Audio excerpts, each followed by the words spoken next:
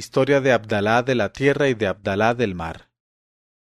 Y Sherazada dijo al rey Shahriar: Se cuenta, pero Alá es más sabio, que había un hombre, pescador de oficio, que se llamaba Abdalá. Y el tal pescador tenía que mantener a sus 9 hijos y a la madre, y era pobre, muy pobre, hasta el extremo de que por toda hacienda no tenía más que su red. Y esta red le servía de tienda, y con ella se ganaba el pan, y era la única puerta por la que entraban recursos en su casa. Tenía costumbre de ir todos los días a pescar en el mar, y si pescaba poco lo vendía y se gastaba la ganancia con sus hijos según lo que le hubiera concedido el retribuidor. Pero si pescaba mucho, con el dinero de la ganancia hacía que su esposa cocinase una comida excelente y compraba frutas, y se lo gastaba todo con la familia, sin escatimar ni economizar, hasta que no le quedaba nada entre las manos, porque se decía: mañana nos vendrá el pan de mañana. Y así vivía al día sin anticiparse al destino del día siguiente. Pero un día su esposa parió al 10º varón, pues merced a la bendición los otros 9 eran también varones, y aquel día precisamente no había en absoluto nada que comer en la pobre casa del pescador Abdalá. Y dijo la mujer al marido: Oh mi amo, la casa tiene un habitante más, y todavía no ha llegado el pan del día. ¿No vas a buscarnos algo para sostenernos en este momento penoso? Él contestó: Ahora voy a salir, confiándome a la voluntad de Alá, e iré a pescar en el mar, arrojando mi red a la salud de ese niño recién nacido para juzgar así de su suerte futura. La mujer le dijo: Pon tu confianza en Alá. Y el pescador Abdalá se echó al hombro su red y se fue al mar. En este momento de su narración, Sherazada vio aparecer la mañana y se calló discreta.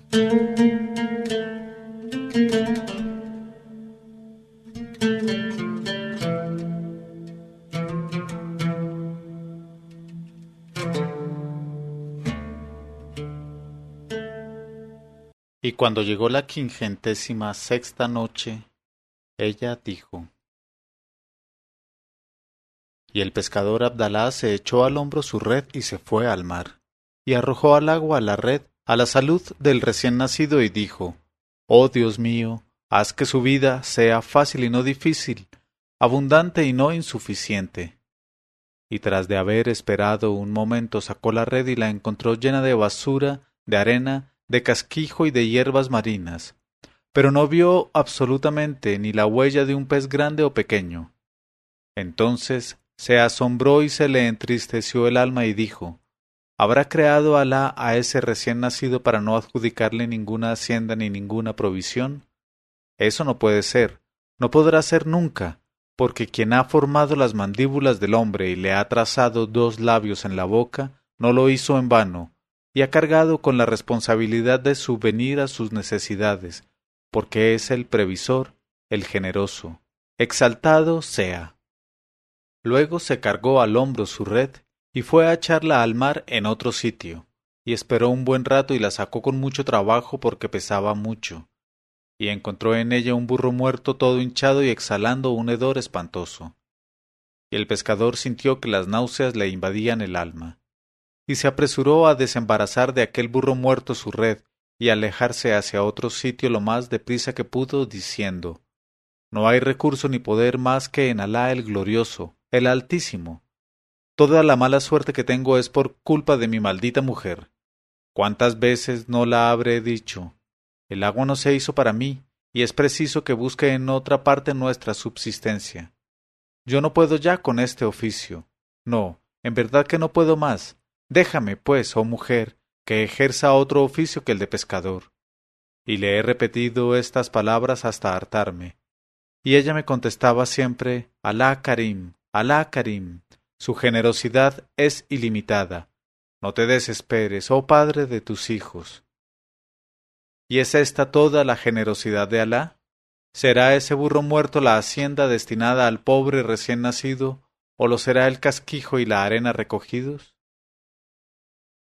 Y el pescador Abdalá permaneció inmóvil largo tiempo, presa de una pena muy profunda.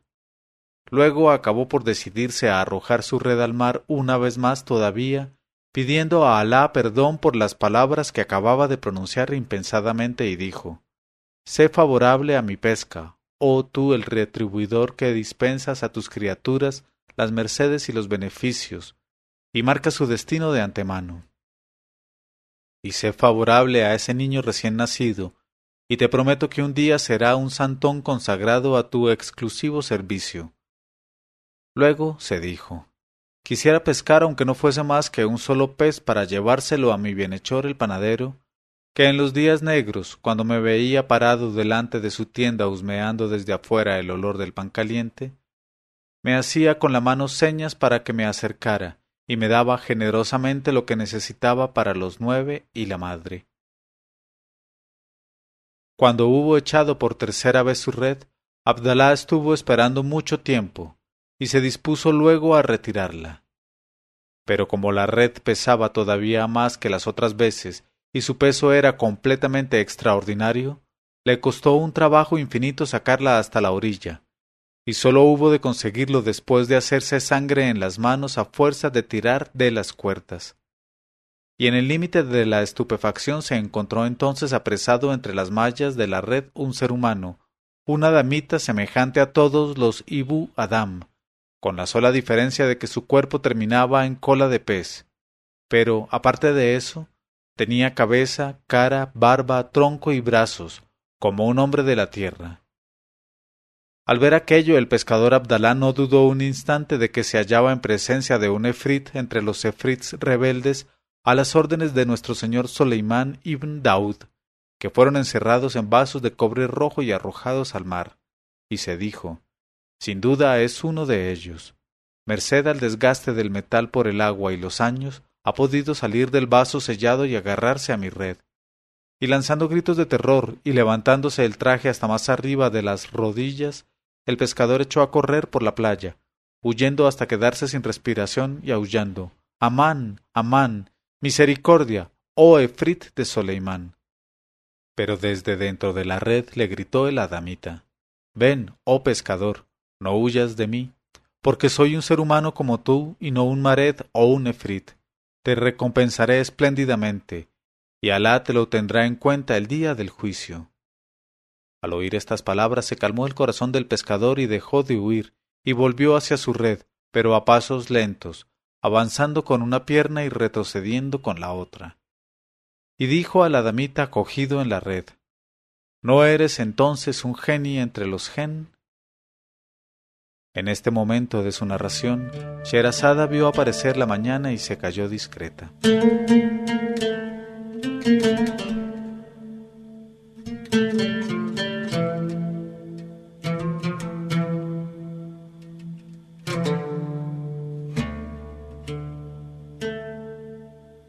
Y cuando llegó la 57ª noche, ella dijo: «¿No eres entonces un geni entre los gen?». El otro contestó: «No, por cierto, soy un hermano que cree en Alá y en su enviado». Abdalá preguntó: «Pues entonces, ¿quién te ha tirado al mar?». El otro dijo: «No me ha tirado nadie al mar, pues he nacido en él, porque soy un hijo entre los hijos del mar». Somos en efecto pueblos numerosos los que habitamos las profundidades marítimas, y respiramos y vivimos en el agua como vosotros en la tierra y los pájaros en el aire, y todos somos creyentes en Alá y en su profeta, con él la plegaria y la paz, y somos buenos y caritativos con nuestros hermanos los hombres que habitan en la superficie de la tierra, porque obedecemos a los mandatos de Alá y a los preceptos del libro. Luego añadió: «Por otra parte, si yo fuese un genio o un efrit malhechor, ¿no hubiera hecho trizas ya tu red en vez de rogarte que vinieras en mi ayuda para salir sin estropeártela? Puesto que con ella te ganas el pan y es la única puerta por donde entran recursos en tu casa». Al oír estas palabras tranquilizadoras, Abdalá sintió que se disipaban sus últimas dudas y sus últimos temores, y cuando se inclinaba para ayudar al habitante del mar a salir de la red, éste le dijo aún: «Oh pescador, el destino quiso para bien tuyo mi captura. Me paseaba yo, en efecto, por las aguas, cuando cayó encima de mí tu red y me apresó en sus mallas. Deseo, pues, labrar tu dicha y la de los tuyos. ¿quieres que hagamos un pacto por el cual se comprometa cada uno de nosotros a ser amigo del otro y a hacerle regalos y a recibir de él otros en cambio? Así tú, por ejemplo, vendrás todos los días a buscarme aquí y a traerme una provisión de los frutos de la tierra que crecen entre vosotros, uvas, higos, sandías, melones, albérchigos, ciruelas, granadas, plátanos, dátiles y otros más.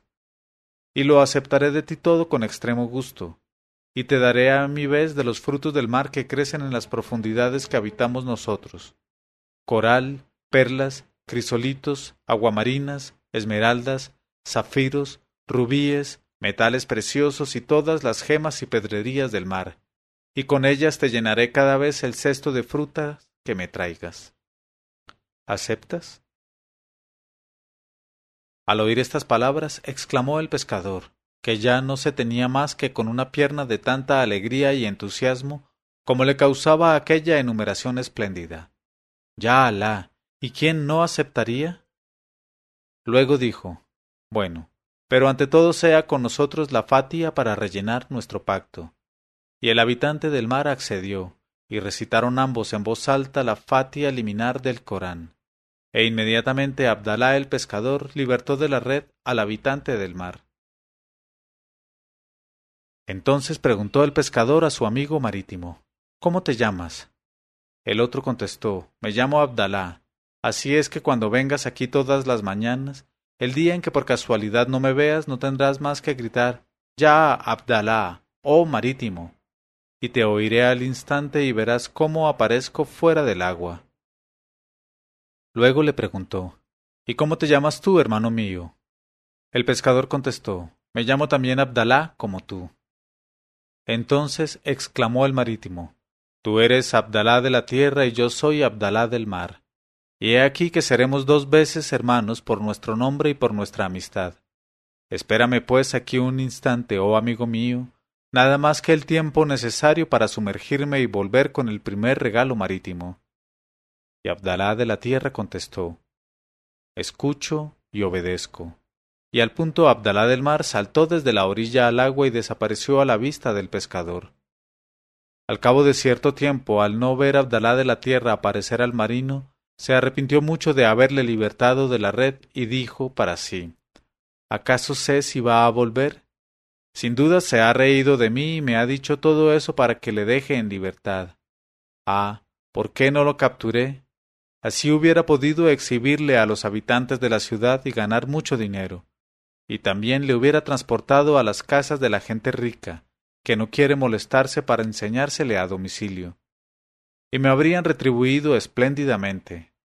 Y de este modo continuó lamentándose con el alma y diciéndose: Se te fue de entre las manos la pesca, oh pescador. En este momento de su narración, Sherazada vio aparecer la mañana y se calló discreta.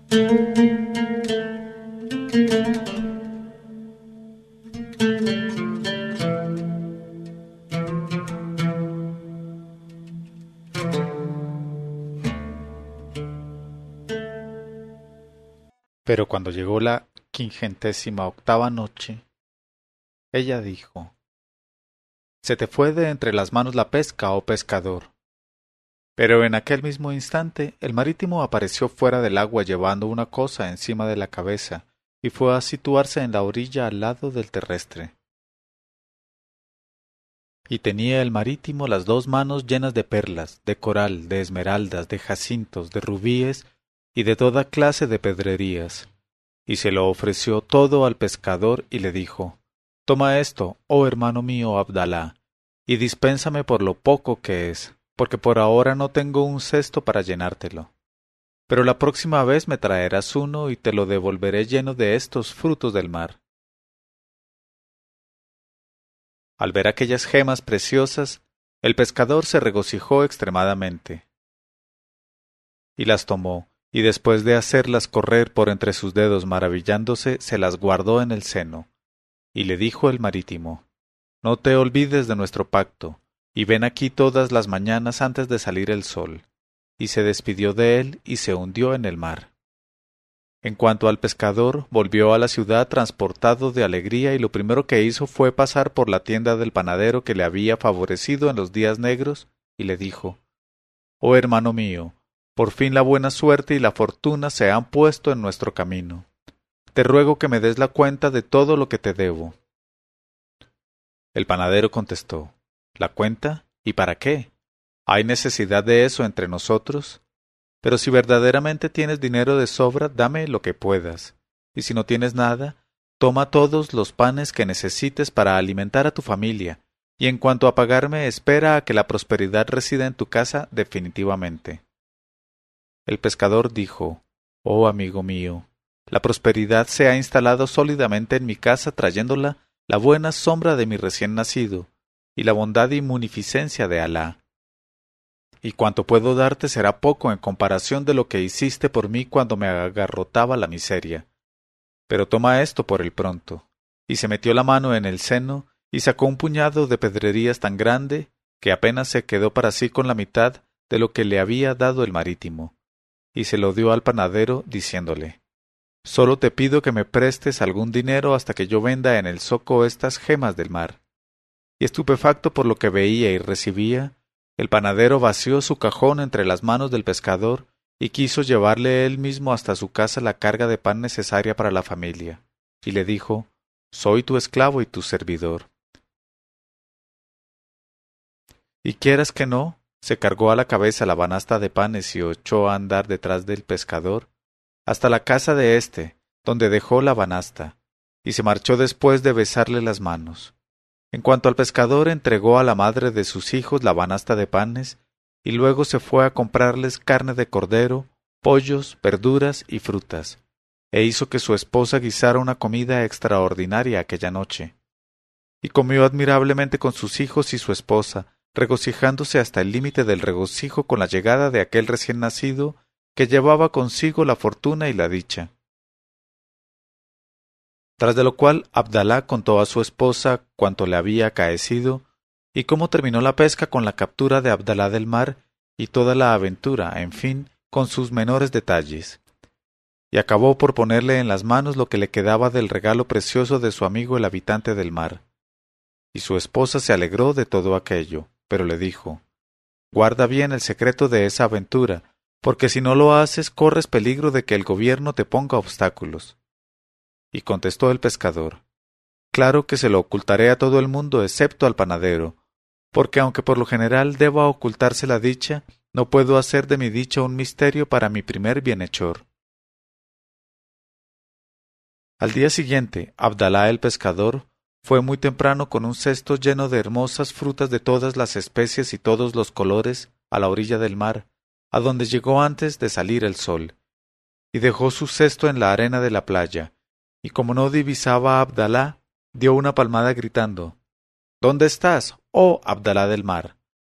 Y al instante contestó desde el fondo de las olas una voz marina: «Heme aquí, oh Abdalá de la tierra, heme aquí a tus órdenes». Y el habitante del mar salió del agua y se acercó a la orilla, y después de las alemas y de los votos, el pescador le ofreció el cesto de frutas. Y lo cogió el marítimo, dándole las gracias, y se sumergió en el fondo del mar. Mas algunos instantes después reapareció llevando en sus brazos el cesto sin frutas, pero cargado de esmeraldas, de aguamarinas y de todas las gemas y productos marinos. Y tras de despedirse de su amigo, el pescador se cargó a la cabeza el cesto y emprendió el camino de la ciudad, pasando por delante del horno del panadero. En este momento de su narración, Sherazada vio aparecer la mañana y se calló discreta.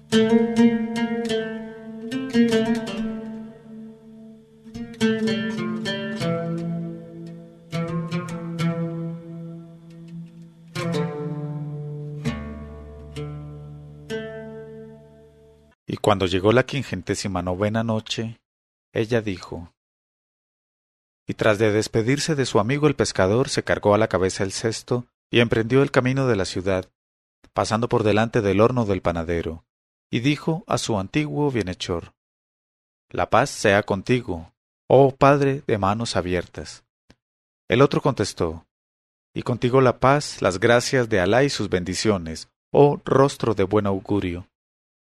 Acabo de mandar a tu casa una bandeja con 40 pasteles que he cocido especialmente para ti, y en cuya pasta no economicé la manteca clarificada, la canela, el cardamomo, la nuez moscada, la cúrcuma, la artemisa, el anís y el hinojo.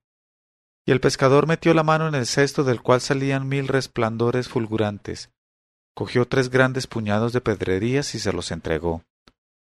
Prosiguió luego su camino y llegó a su casa, y allí dejó su cesto, escogió la piedra más hermosa de cada especie y de cada color, lo puso todo en un pedazo de tela y se fue al zoco de los joyeros.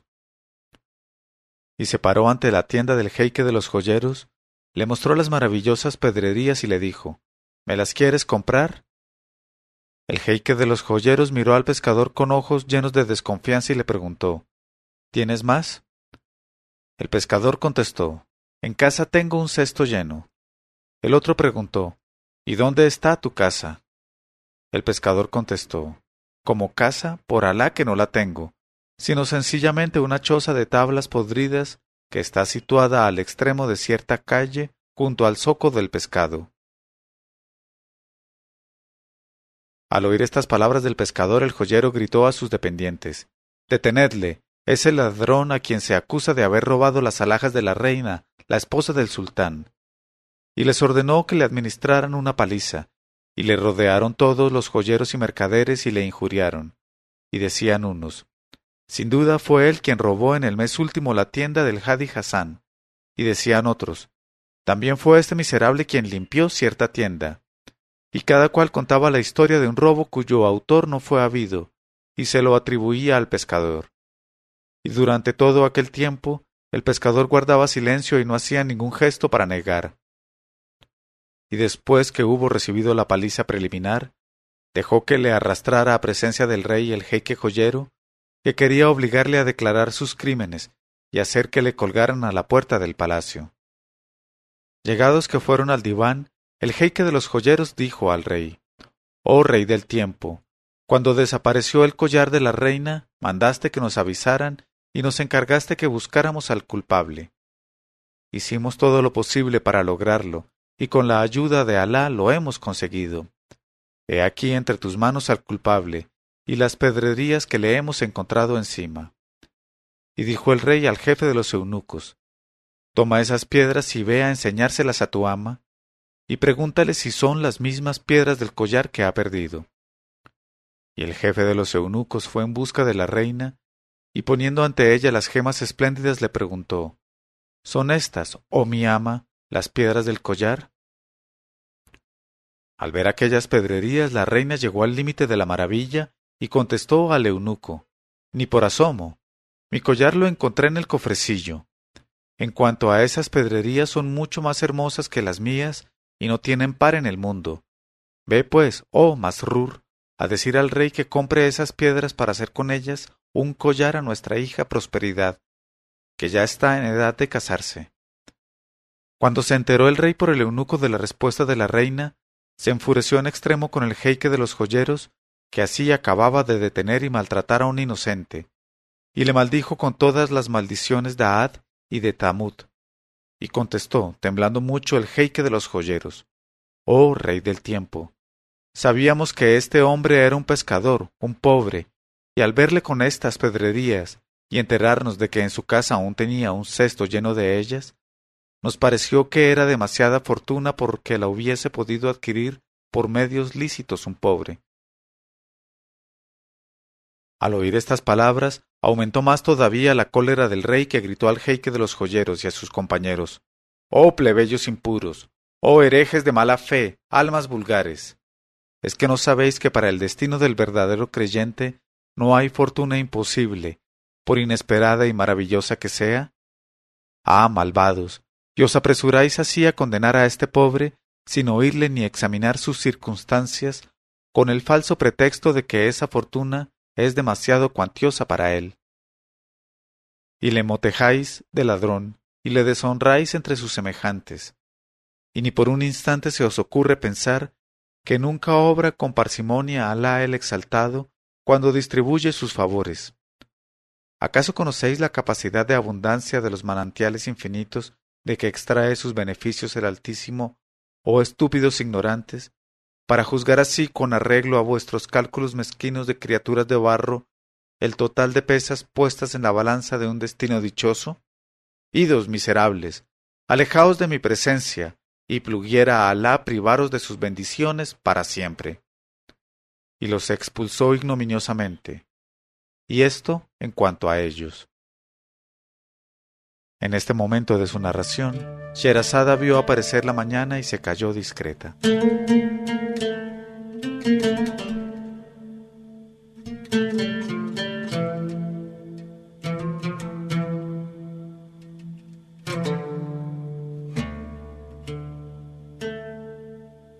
Pero cuando llegó la 50ª noche, ella dijo, y los expulsó ignominiosamente, y esto en cuanto a ellos.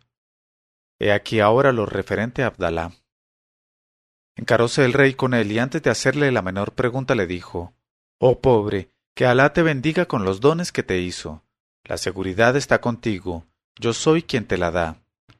Luego añadió, «¿Quieres contarme ahora la verdad y decirme cómo han llegado a ti esas pedrerías tan hermosas que ningún rey de la tierra las posee parecidas?»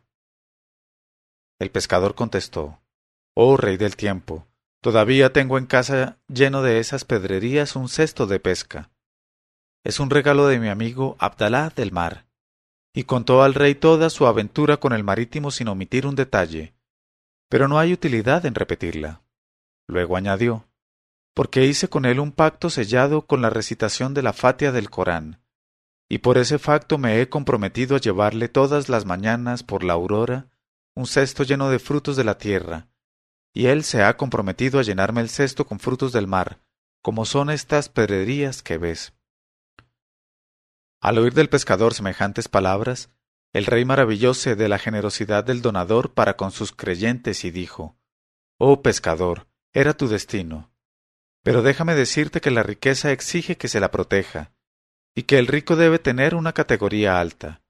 Quiero ponerte, pues, bajo mi protección mientras dure mi vida, y hasta hacer algo más. Porque no puedo responder del porvenir, y no sé la suerte que te reservará mi sucesor si muero o se me desposee del trono. Posible es que te mate por codicia y por amor a los bienes de este mundo. Quiero, pues, ponerte a salvo de las vicisitudes de la suerte mientras viva yo. Y el medio mejor creo que es casarte con mi hija Prosperidad, que es una joven púber, y nombrarte mi gran visir, legándote así directamente el trono antes de mi muerte». Y contestó el pescador, «Escucho y obedezco». Entonces llamó el rey a los esclavos y les dijo, «Conducid al hammam a este que es vuestro amo». Y los esclavos condujeron al pescador al hammam del palacio y le bañaron cuidadosamente, y le vistieron con vestiduras reales, y le llevaron de nuevo a presencia del rey, que le nombró inmediatamente gran visir, y le dio las instrucciones precisas para su nuevo cargo. Y Abdalá contestó, «Tus advertencias, oh rey, son mi norma de conducta, y tu benevolencia es la sombra en que me cobijo». Despachó luego el rey para la casa del pescador correos y guardias numerosos, con tañedores de pífano, de clarinete, de címbalos, de bombo y de flauta, y mujeres expertas en el arte de la vestimenta y de los atavíos, con encargo de vestir y ataviar a la mujer del pescador y a sus 10 hijos, colocándoles en un palanquín llevado por 20 negros, y conduciéndoles al palacio acompañados por un cortejo espléndido y con músicos. Y se ejecutaron sus órdenes, y se colocó en un suntuoso palanquín a la esposa del pescador, que llevaba al pecho a su recién nacido y a sus otros 9 hijos, y precedida por el cortejo de guardias y músicos, y acompañada por las mujeres puestas a su servicio y por las esposas de emires y notables, se la condujo a palacio donde estaba esperándola la reina, que la recibió con agasajos infinitos, mientras el rey recibía a los hijos y se los sentaba por turno en las rodillas y les acariciaba paternalmente, con tanto gusto como si fueran sus propios hijos. Y por su parte, la reina quiso demostrar su afecto a la esposa del nuevo gran visir, y la puso al frente de todas las mujeres del harem, nombrándola gran visira de sus dependencias. Tras de lo cual, el rey, que tenía por única hija a Prosperidad, se apresuró a mantener su promesa, concediéndosela en matrimonio como segunda esposa al visir Abdalá, y con esta ocasión dio una gran fiesta al pueblo y a los soldados, haciendo adornar e iluminar la ciudad. Y aquella noche conoció Abdalá las delicias de la carne joven, y la diferencia que hay entre la virginidad de una joven hija del rey y la rancia piel curtida con que se desahogó él hasta entonces. Pero al día siguiente, por la aurora, habiéndose despertado el rey antes de su hora habitual a causa de las emociones de la víspera, se asomó a su ventana y vio que su nuevo gran visir, el esposo de su hija Prosperidad, salía del palacio llevando a la cabeza un cesto de pesca lleno de frutas, y le llamó y le preguntó: ¿Qué llevas ahí, oh yerno mío? En este momento de su narración, Sherazada vio aparecer la mañana y se calló discreta.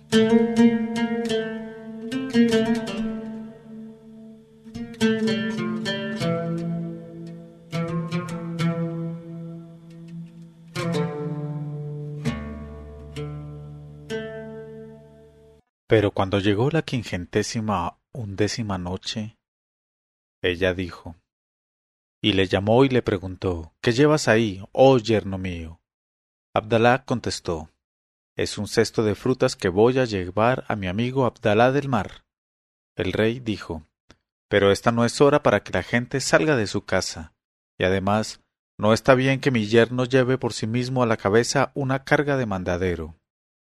Abdalá contestó: Es verdad, pero tengo miedo de faltar a la hora de la cita y de pasar a los ojos del marítimo por un embustero sin fe, y de oírle reprocharme mi conducta diciéndome: Las cosas del mundo te distraen de tu deber ahora y te hacen olvidar tus promesas.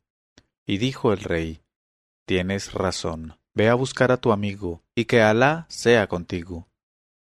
Y Abdalá emprendió el camino del mar cruzando por los zocos, y al reconocerle decían los mercaderes madrugadores que abrían sus tiendas: Es Abdalá el gran visir, yerno del rey, que va al mar para cambiar frutas por pedrerías.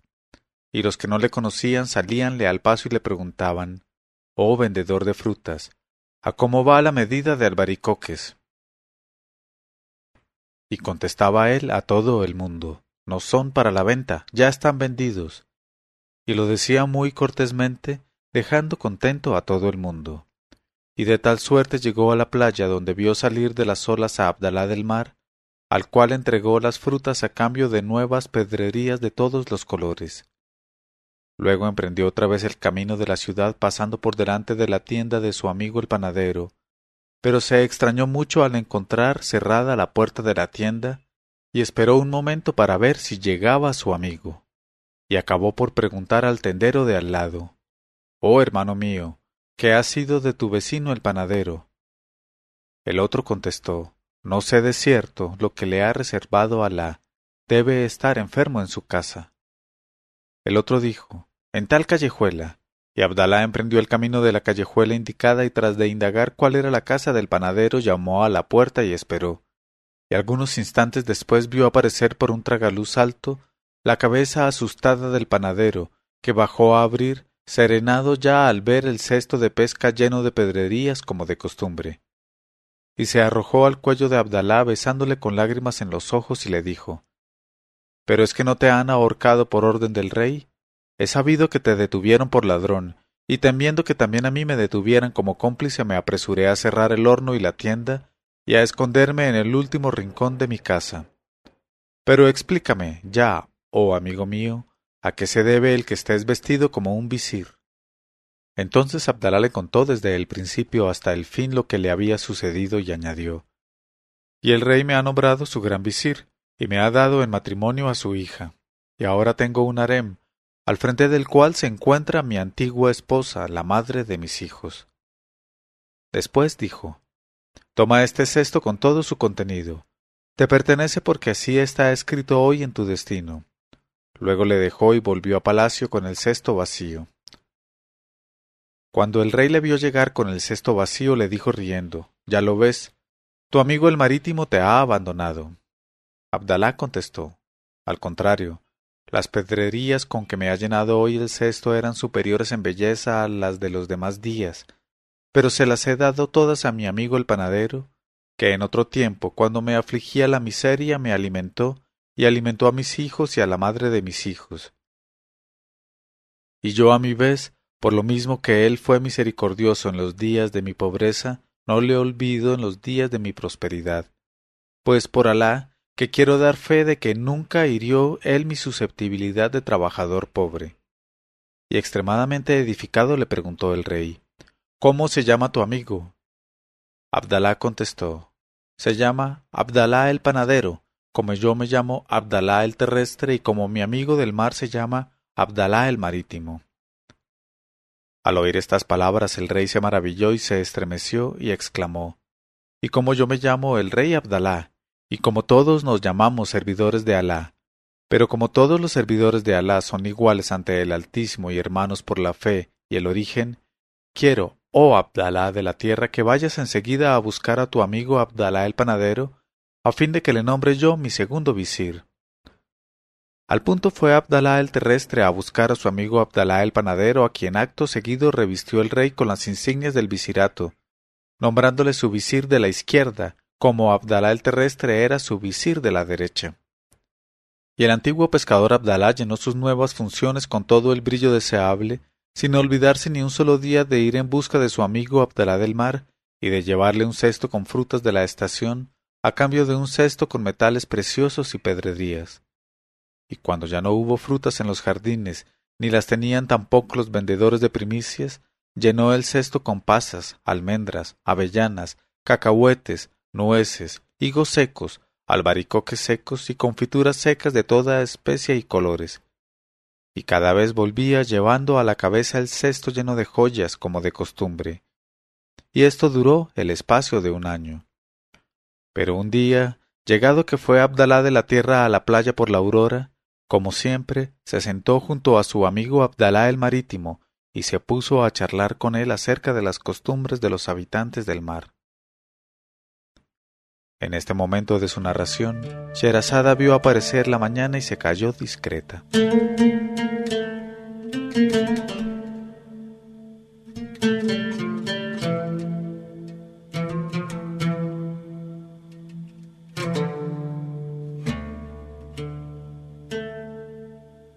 Y cuando llegó la 52ª noche, ella dijo, se sentó junto a su amigo Abdalá el marítimo y se puso a charlar con él acerca de las costumbres de los habitantes del mar.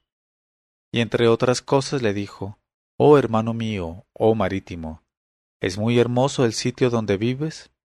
El otro contestó, sí, por cierto, y si quieres te llevaré conmigo al mar y te enseñaré todo lo que contiene, y te haré visitar mi ciudad, y te recibiré en mi casa con la hospitalidad más cordial. Y contestó Abdalá de la tierra, oh hermano mío, tú te criaste en el agua y el agua es tu morada. Por eso no te incomoda habitar en el mar, pero antes de que yo responda a tu invitación, ¿podrías decirme si no sería para ti extremadamente funesto residir en la tierra? El otro dijo, claro que sí, se secaría mi cuerpo, y al soplar contra mí los vientos de la tierra me harían morir. El terrestre dijo, pues a mí me pasa igual. Me he criado en la tierra y la tierra es mi morada. Por eso no me incomoda el aire de la tierra. Pero si entrase contigo en el mar, penetraría el agua dentro de mí y me ahogaría y moriría. El marítimo contestó, no tengas ningún temor por eso, pues te traeré un ungüento con el que te untarás el cuerpo, y el agua no tendrá sobre ti ningún poder sofocante, aun cuando hubieras de pasar en ella el resto de tu vida. Y de esa manera podrás sumergirte conmigo y recorrer en todos los sentidos el mar, y dormir en él, y despertarte en él, sin que nunca te venga mal alguno por ninguna parte. Al oír estas palabras, el terrestre dijo al marítimo, en ese caso no tengo inconveniente en sumergirme contigo. Tráeme, pues, el ungüento consabido para que lo ensaye. El marítimo contestó, eso es lo que voy a hacer. Y se llevó el cesto de frutas y se metió en el mar, para volver al cabo de unos instantes llevando en las manos una vasija llena de un ungüento parecido a la grasa de las vacas y de un color amarillo como el oro, y de un color absolutamente delicioso. y preguntó a Abdalá de la tierra, ¿con qué se compone este ungüento? El otro contestó, se compone con grasa del hígado de una especie entre las especies de peces que se llama dandana. Y este pez dandana es el más enorme de todos los peces del mar, hasta el extremo de que de un solo bocado devoraría sin dificultad lo que vosotros los terrestres llamáis un elefante o un camello.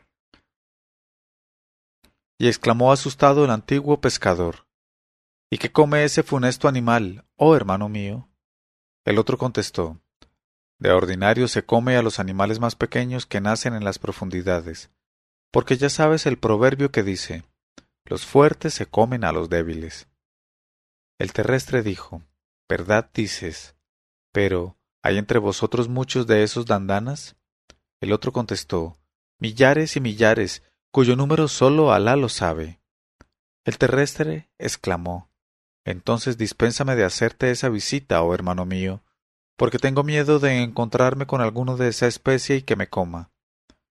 El marítimo dijo, no tengas ningún miedo, porque el pez dandana, aunque es de una ferocidad terrible, teme a Ibn Adán, cuya carne es para él un veneno violento.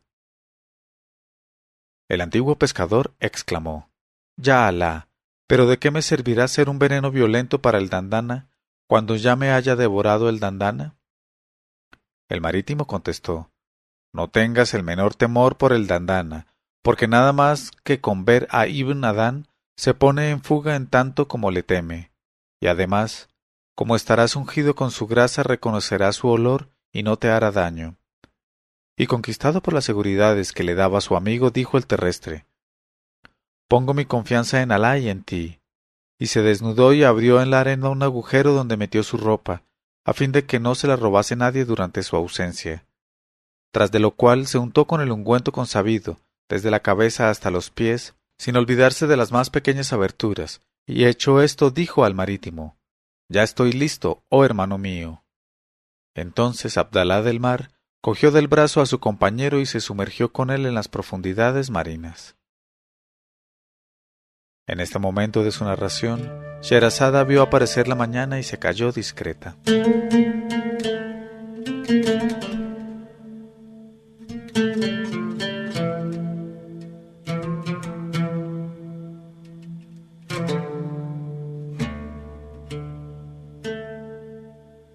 Pero cuando llegó la 513ª noche, ella dijo, entonces Abdalá del mar cogió del brazo a su compañero y se sumergió con él en las profundidades marinas, y le dijo, abre los ojos. Y como el terrestre no se sintió sofocado ni abrumado por el peso enorme del mar, y como allá dentro respiraba mejor que bajo el cielo, comprendió que era realmente impenetrable para el agua, y abrió los ojos, y desde aquel instante fue huésped del mar, y vio desplegarse el mar por encima de su cabeza, como un pabellón de esmeralda, al igual que en la tierra reposaba sobre las aguas el admirable azur, y a sus pies extendíanse las regiones submarinas que no había violado desde la creación ninguna mirada terrestre, y reinaba una gran serenidad en las montañas y llanuras del fondo, y era delicada la luz que se bañaba en las transparencias infinitas y el esplendor de las aguas en torno de los seres y de las cosas.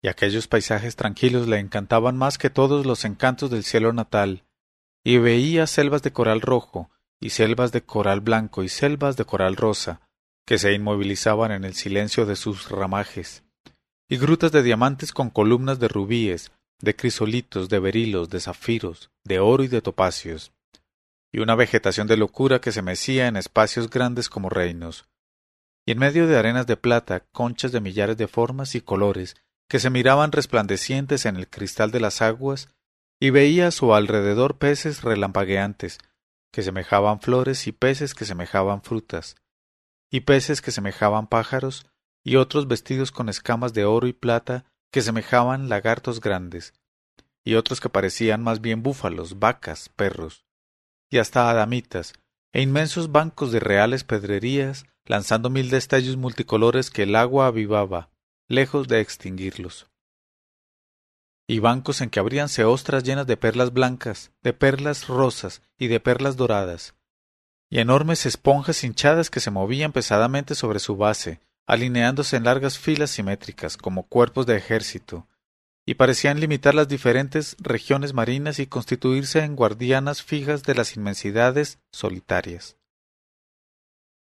Pero Abdalá de la Tierra, que, siempre del brazo de su amigo, veía desfilar ante él sobre los abismos en rápida carrera todos estos espectáculos espléndidos, divisó de pronto una innumerable sucesión de cavernas de esmeraldas talladas en los flancos de una montaña de la misma gama verde, y a las puertas de las cuales estaban sentadas o tendidas jóvenes bellas como lunas, con cabellos color de ámbar y de coral. Y se parecían a los jóvenes de la tierra, a no ser por la cola que tenían en el lugar de la grupa, de los muslos y de las piernas. Eran las hijas del mar, y su dominio era aquella ciudad de cavernas verdes. Al ver aquello el terrestre preguntó al marítimo: «Oh, hermano mío, ¿es que no están casadas esas jóvenes? Porque no veo varones entre ellas». El otro contestó: «Esas que ves son jóvenes vírgenes, y esperan a la puerta de sus moradas la llegada del esposo que vendrá a escoger entre ellas la que más le guste». En otros parajes del mar hay ciudades pobladas de varones y de hembras, y de allá salen los jóvenes en busca de esposas jóvenes, porque sólo aquí tienen derecho a residir las jóvenes, quienes vienen a este lugar desde todos los puntos de nuestro imperio, y viven juntas esperando al esposo. Y cuando Abdalá del Mar acabó de dar esta explicación a su amigo, llegaron a una ciudad poblada por varones y hembras, y dijo Abdalá de la Tierra: «Oh hermano mío, allí veo una ciudad poblada, pero no advierto en ella tiendas donde se venda y se compre.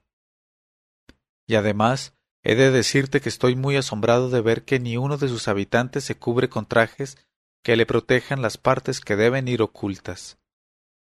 El otro contestó: «Respecto a lo de vender y comprar no tenemos ninguna necesidad de ello, ya que la vida es fácil para nosotros, y nuestro alimento consiste en peces que se pescan al alcance de la mano.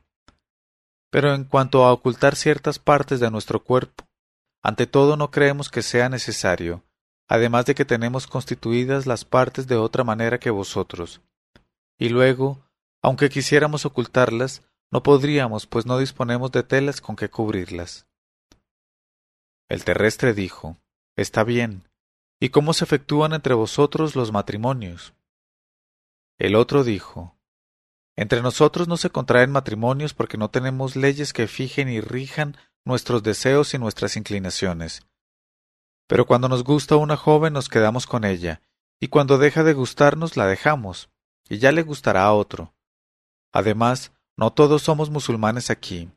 Entre nosotros hay también muchos cristianos y judíos, y esas gentes no admiten el matrimonio fijo porque les gustan mucho las mujeres, y el matrimonio fijo les contraría.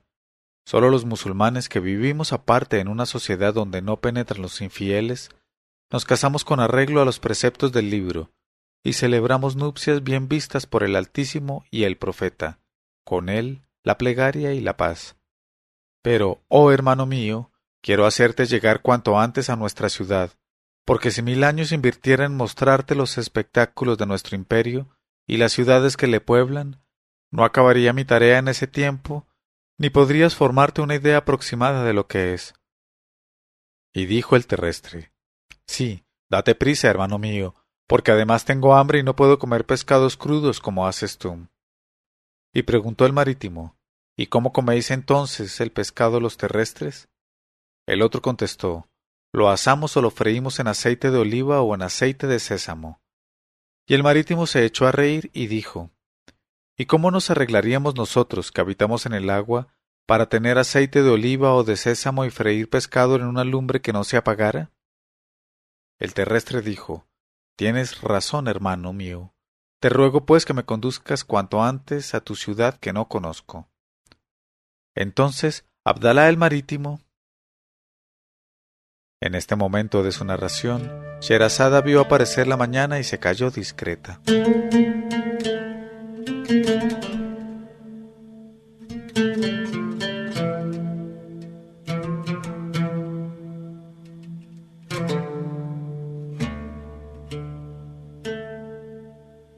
Pero cuando llegó la 514ª noche, ella dijo: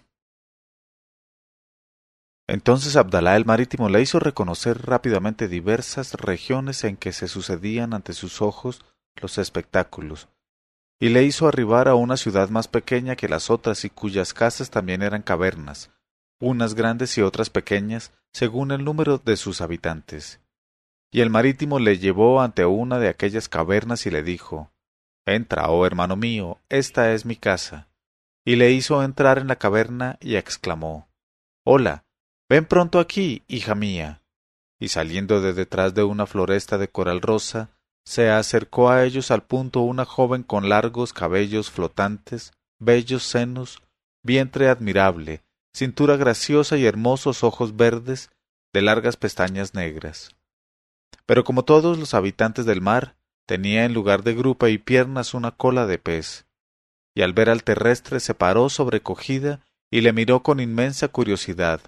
Luego acabó por echarse a reír y exclamó: Oh padre mío, ¿quién es ese individuo sin cola que nos traes? El padre contestó: Hija mía, es mi amigo el terrestre que me daba todos los días el cesto de frutas que traía yo y que con tanta fruición te comías tú. Acércate, pues, a él cortésmente y deséale la paz y la bienvenida. Y se adelantó ella y le deseó la paz con mucha amabilidad y usando un lenguaje escogido. Y cuando iba a responderle Abdalá, extremadamente encantado, entró a su vez la esposa del Marítimo, llevando en cada brazo a uno de sus dos últimos hijos, y cada uno de los niños llevaba un pez grande que iba devorando, lo mismo que devorarían un cohombro los niños de la tierra. Y he aquí que al ver a Abdalá junto al Marítimo, la esposa de éste se detuvo en el umbral, inmóvil de sorpresa, y después de haber soltado a sus dos hijos, exclamó riendo con todas sus fuerzas: Por Alá, si es un individuo sin cola, ¿cómo es posible vivir sin cola? Y acercóse más al terrestre, y sus dos hijos y su hija se acercaron también, y en extremo divertidos, se pusieron todos a examinarle de cabeza a pies, y se maravillaron de su trasero, especialmente. Y en extremo divertidos, se pusieron todos a examinarle de cabeza a pies, y se maravillaron de su trasero especialmente, ya que toda su vida habían tenido ellos trasero ni otra cosa que se pareciese a un trasero. Y los niños y la joven, que en un principio asustáronse un poco de aquella protuberancia, se atrevieron hasta a tocarla con los dedos varias veces, de tanto como les intrigaba y divertía, y se reían entre sí de semejante cosa y decían: Es un individuo sin cola, y bailaban de alegría. Así es que Abdalá de la Tierra acabó por enfadarse al ver aquellos modales y aquella desvergüenza, y dijo a Abdalá del Mar: Oh hermano mío, ¿es que me has traído hasta aquí para que sea la irrisión de tus hijos y de tu esposa? El otro contestó: Te pido perdón, hermano mío, y te ruego que me dispenses y no hagas caso de los modales de estas dos mujeres y estos dos niños, porque tienen una inteligencia defectuosa. Luego se encaró con sus hijos y les gritó: Callaos, y les infundió miedo y se callaron. Entonces dijo el Marítimo a su huésped: No te asombres, sin embargo, de lo que veas, oh hermano mío, porque entre nosotros no hay quien no tenga cola. Y he aquí que a raíz de estas palabras llegaron 10 adultos gruesos y vigorosos, que dijeron al dueño de la casa: Oh Abdalá, el rey del mar acaba de saber que tienes en tu casa a un individuo sin cola entre los individuos sin cola de la tierra, ¿es cierto? El interpelado contestó: Es cierto, y ahí le tenéis delante de vosotros, es mi amigo y mi huésped, y al instante voy a llevarle a la playa de donde le saqué. Los otros dijeron: Guárdate de hacerlo, que el rey nos ha enviado a buscarle, pues desea verle y examinar su contextura. Y parece ser que por detrás tiene una cosa extraordinaria y otra cosa más extraordinaria todavía por delante. Y el rey quisiera ver ambas cosas y saber qué nombre tienen. Al oír estas palabras, Abdalá del Mar se encaró con su huésped y le dijo: Oh hermano mío, dispénsame, porque ya ves que no tengo excusa. No podemos desobedecer las órdenes de nuestro rey. El terrestre dijo: Me da mucho miedo ese rey ¿Que acaso se enfade porque tengo cosas que él no tiene y decretará mi perdición en vista de eso? El marítimo dijo: Yo estaré allí para protegerte y hacer de manera que no sufras ningún daño. El terrestre dijo: Me someto a tu decisión entonces y pongo mi confianza en Alá y te sigo. Y el marítimo se llevó a su huésped y le condujo a la presencia del rey. Cuando el rey vio al terrestre le dio tanta risa que estuvo a punto de caerse. Luego dijo: Bienvenido seas entre nosotros, oh individuo sin cola. Y todos los altos dignatarios que rodeaban al rey se reían mucho y se mostraban unos a otros con el dedo el trasero del terrestre diciendo: Sí, por Alá, es un individuo sin cola. Y le preguntó el rey: ¿Cómo no tienes cola? No lo sé, oh rey, pero así somos todos los habitantes de la tierra. El rey preguntó: ¿Y cómo llamáis a eso que tenéis por detrás en lugar de la cola? Abdalá contestó: Unos lo llaman culo y otros trasero, en tanto que otros lo pluralizan y lo llaman nalgas, por constar de dos partes. Y le preguntó el rey: ¿Y para qué os sirve ese trasero? Abdalá contestó: Sencillamente para sentarnos cuando estamos cansados. Pero en las mujeres resulta un adorno muy apreciado. El rey preguntó: ¿Y eso de adelante cómo se llama? Abdalá dijo: el zib. El rey preguntó: ¿Y para qué os sirve ese zib? Abdalá contestó: Tiene muchos usos de todas clases y que no puedo explicar por consideración al rey. Pero son tan necesarios esos usos que en nuestro mundo nada se estima tanto en el hombre como un zib de valor, de la misma manera que en la mujer nada se aprecia tanto como un trasero de importancia. Y al oír estas palabras el rey y los que le rodeaban echáronse a reír extremadamente, y sin saber qué decir ya, Abdalá el terrestre alzó al cielo los brazos y exclamó: Loores a Alá que ha creado el trasero para que un mundo fuera una gloria y en otro un objeto de escarnio. Loores a Alá que ha creado el trasero para que en un mundo fuera una gloria y en otro un objeto de escarnio. En este momento de su narración, Sherazada vio aparecer la mañana y se calló discreta.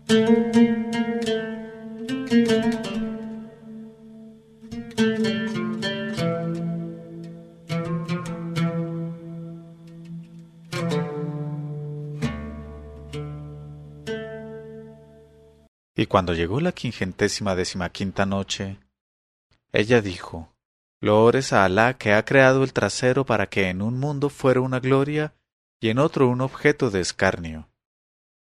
Y muy molesto por haber servido para satisfacer la curiosidad de los habitantes del mar, no sabía ya qué hacer de su persona, de su trasero y de lo demás. Y pensaba para su ánima: Por Alá, que quisiera estar lejos de aquí o tener algo con qué cubrir mi desnudez. Pero el rey acabó por decirle: Oh individuo sin cola, me has regocijado de tal manera con tu trasero, que quiero concederte la satisfacción de todos tus deseos. Pídeme, pues, cuanto quieras. Abdalá contestó: Quisiera dos cosas, oh rey: volver a la tierra y llevarme conmigo muchas joyas del mar.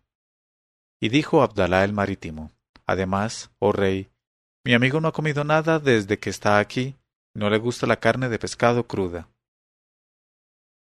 Entonces dijo el rey: Que le den cuantas joyas desee y que se le transporte al lugar de donde vino.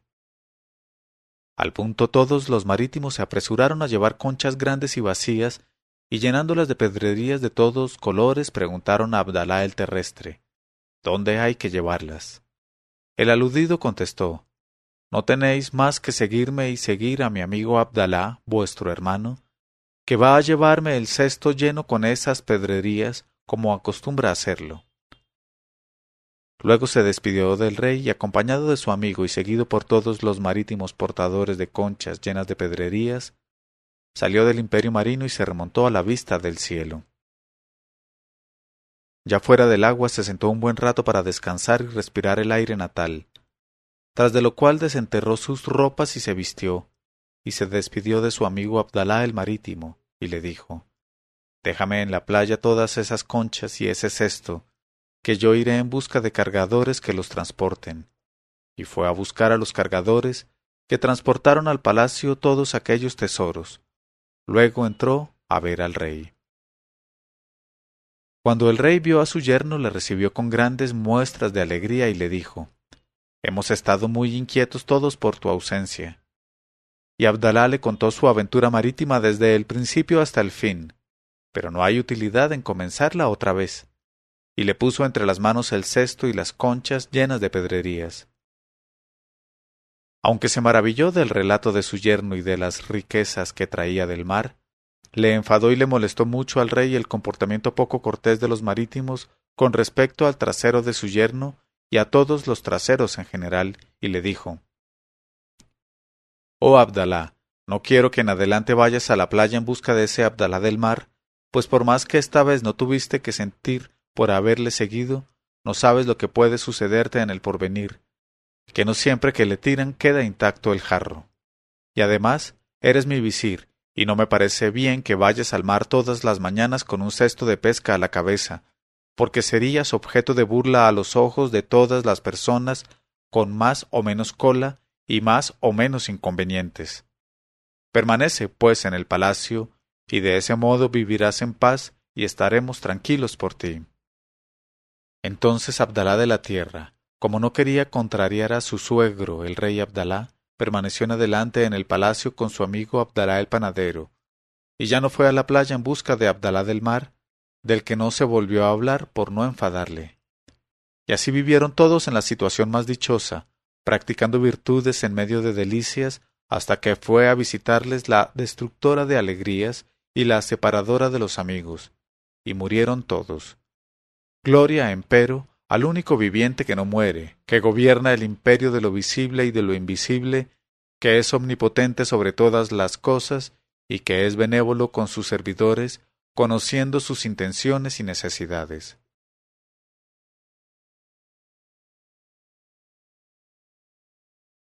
Leyó Mauricio Duque Arrubla. 1001noches.co 1001noches.co